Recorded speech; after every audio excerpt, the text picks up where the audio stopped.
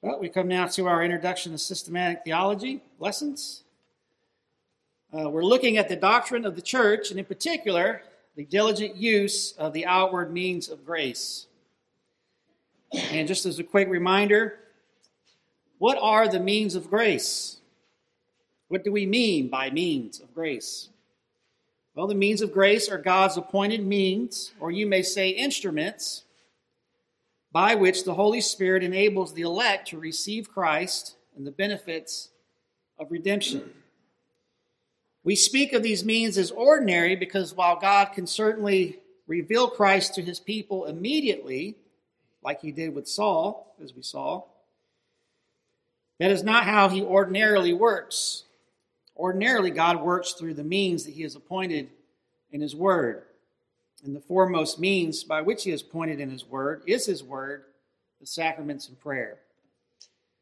Furthermore, we discussed in our last lesson what it means for these means to be outward. We talked about how the Father, the Son, and the Spirit covenanted to redeem some people rather than leave all people in their sins. And the revealing of that covenant in time and space gives it a twofold nature, an inward invisible nature and an outward visible nature. And you can see that duality throughout in the calling of God, the covenant, covenant membership, the church, and the sacraments, so on. Now, since we went over all those in detail in the last lesson, I won't do that again here, but I wanted to remind you today of why this distinction is so critically important that you grasp and understand. Why is it important to recognize this distinction between the outward nature of the covenant, of the church, of sacraments, versus the inward nature or work? That distinction is important because it touches on the question of how these means become effectual, how they work. This distinction helps us to understand the role of the Holy Spirit and the role of faith. This distinction is also one of many reasons why we're not Roman Catholics. So let me touch on that. The Roman Catholic Church insists that these means of grace bestow saving grace ex opere operato. The Council of Trent declared, if anyone say that grace is not conferred by the sacraments ex opere operato, but that faith in God's promises is alone sufficient for obtaining grace, let him be anathema. So if you ever thought we could get along with Catholics, there you go. So what are they saying? This phrase, ex opere operato, essentially means by virtue of the action. As the Catholic Culture website explains, quote, literally the expression means from the work performed, stating that grace is always conferred by a sacrament in virtue of the rite performed, and not as a mere sign that grace has already been given, or that the sacrament stimulates the faith of the recipient and thus occasions the obtaining of grace, or that what determines the grace is the virtue of either the minister or the recipient of a sacrament. Provided no obstacles placed in the way, every sacrament properly administered confers the grace intended by the sacrament. In a true sense, the sacraments are instrumental causes of grace, end quote. So, for example, just think about what they're saying, implications of that. In baptism, this would imply that the water itself has some sort of power, effectual power. And in turn, it would imply that faith is not an instrumental cause. Same with the Lord's Supper. If there is some sort of inherent power within the bread and wine to bestow grace, then faith is not necessary.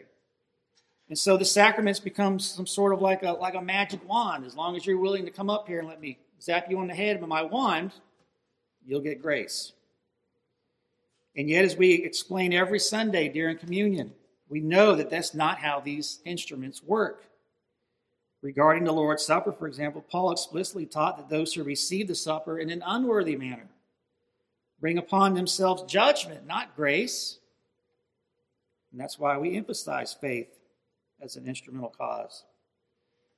Thus, over and against Roman Catholicism, the Westminster Divines wrote in chapter 27 of the Confession The grace which is exhibited in or by the sacraments, rightly used, is not conferred by any power in them, nor doth the efficacy of a sacrament depend upon the piety or intention of him that doth administer it, but upon the work of the Spirit and the word of institution, which contains, together with a precept authorizing the use thereof, a promise of benefit to worthy receivers.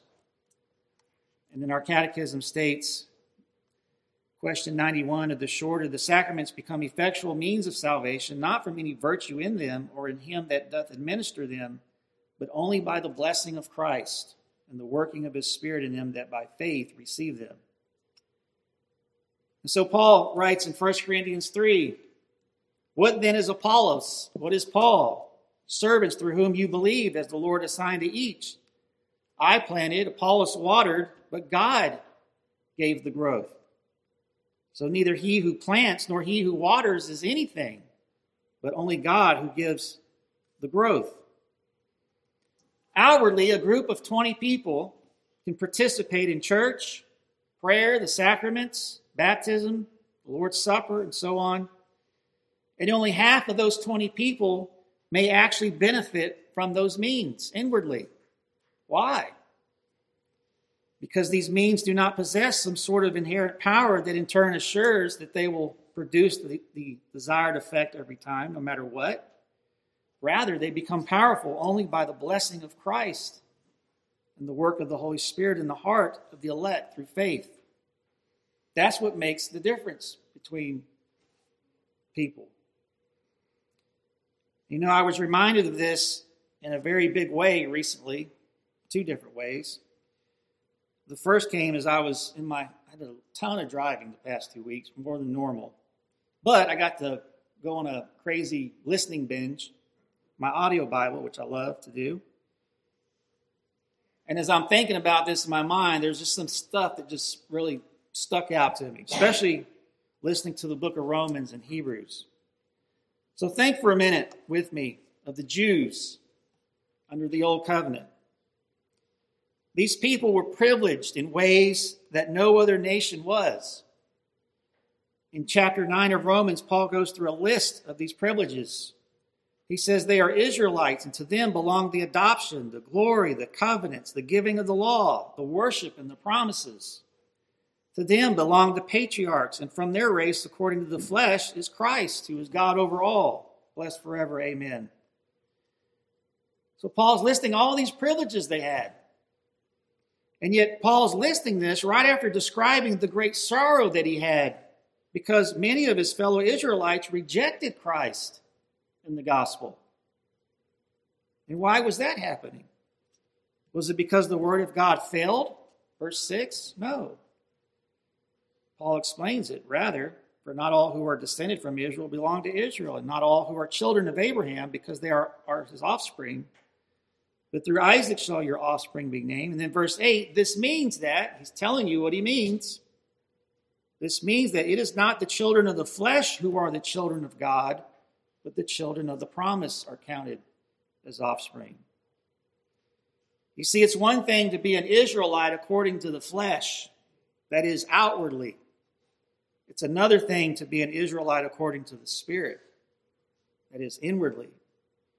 In chapter 2, Paul wrote, for circumcision is indeed of value. It's a sacrament of the old covenant, the old administration. For circumcision indeed is of value if you obey the law. But if you break the law, your circumcision becomes uncircumcision. So if a man who is uncircumcised keeps the precepts of the law, will not his uncircumcision be regarded as circumcision?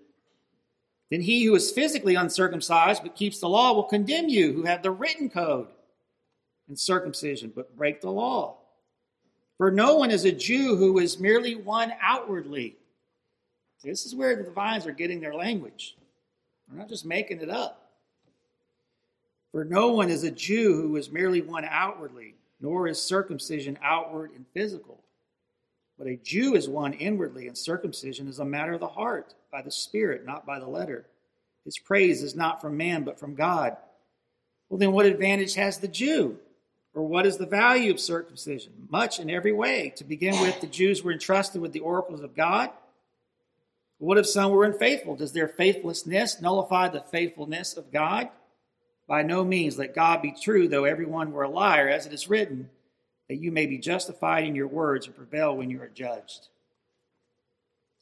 See, you can have the word, the written code. You can have the sacraments. You can be baptized with water. You can sit in this church every single Sunday and hear the word. You can participate in the Lord's Supper. And yet you could end up like so many Jews did, who had all these things, who possessed the written code, the scriptures, and participated in religious rituals outwardly. And yet you can still be as spiritually dead as a doornail inwardly. Outwardly, it looks like you have it all together. But inwardly, you're dead. You're lifeless. For I bear them witness that they have a zeal for God, Paul says in Romans 10, but not according to knowledge. For being ignorant of the righteousness of God and seeking to establish their own, they did not submit to God's righteousness. For Christ is the end of the law for righteousness to everyone who believes. That is, he's the telos, the goal. And so Paul says, my heart's desire and prayer to God for them is that they may be saved. Let that sink in. You mean to tell me a person can have a zeal for God, be religiously active, be outwardly participating in ordinances that God has given, and yet in the end not know God, not be saved? Yes.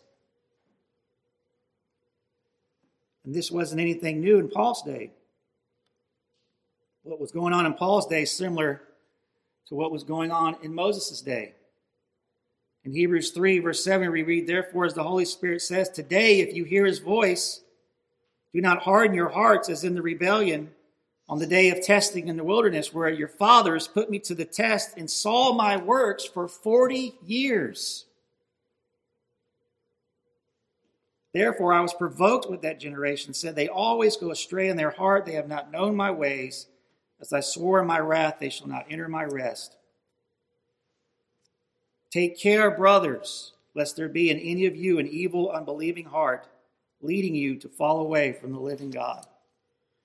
Take care, brothers, lest there be in any of you an evil, unbelieving heart, leading you to fall away from the living God. But exhort one another every day, as long as it is called today, that none of you may be hardened by the deceitfulness of sin.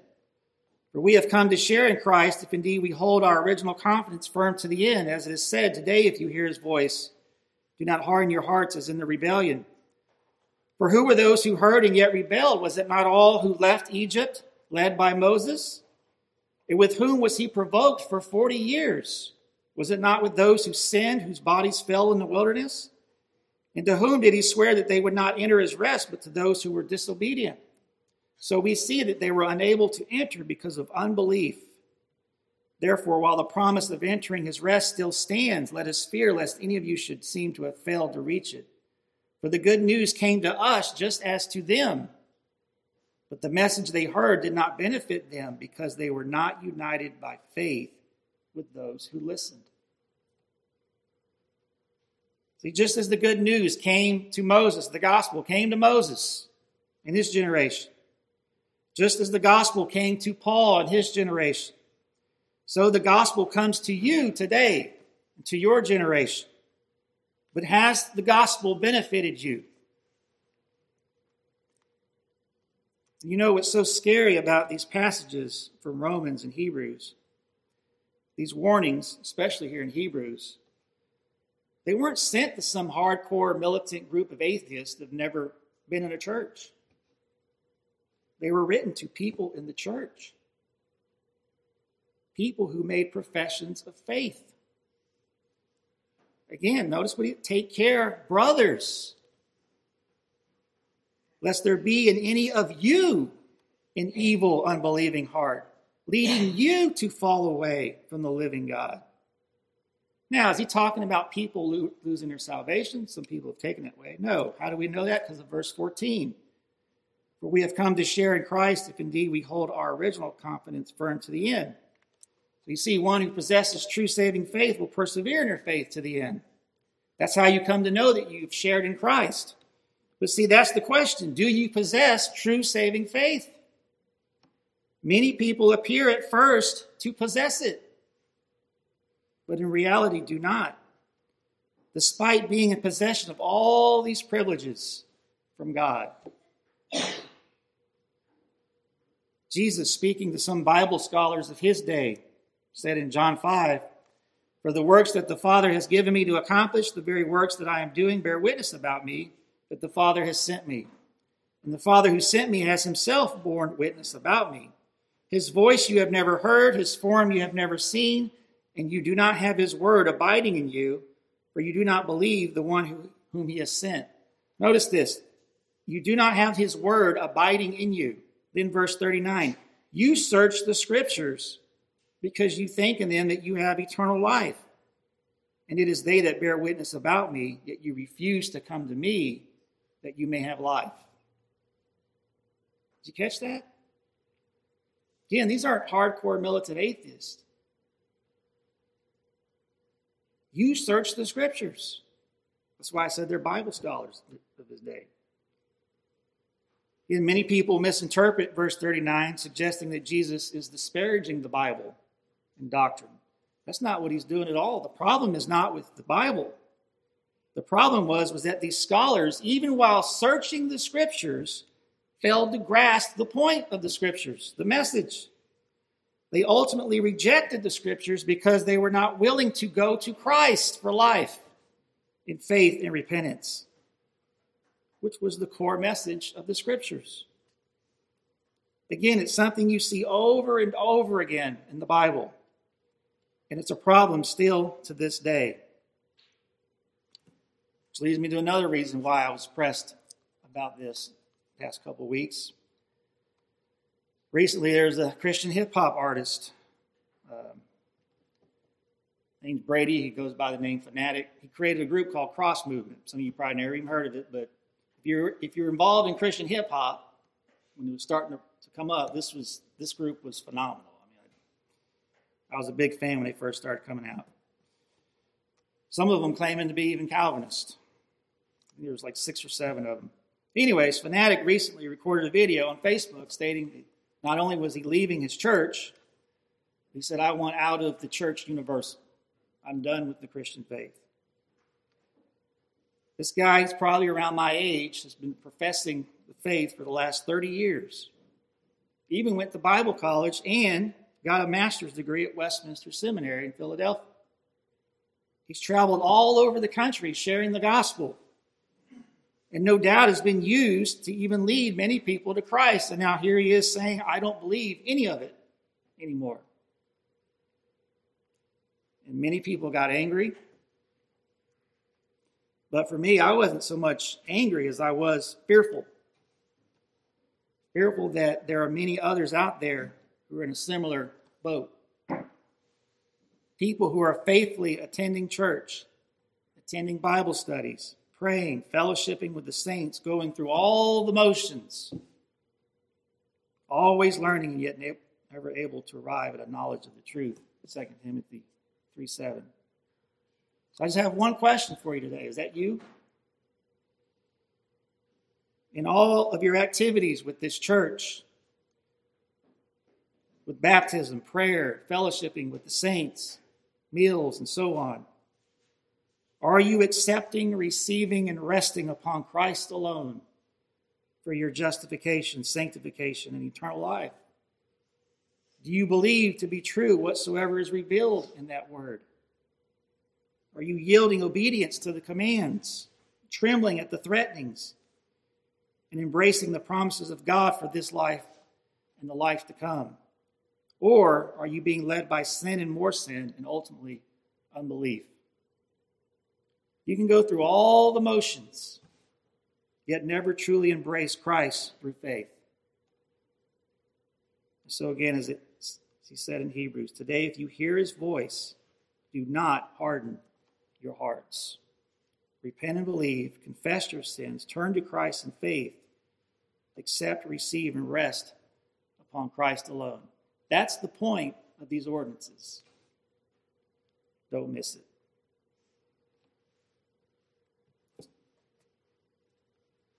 Perfect time. So we'll end there.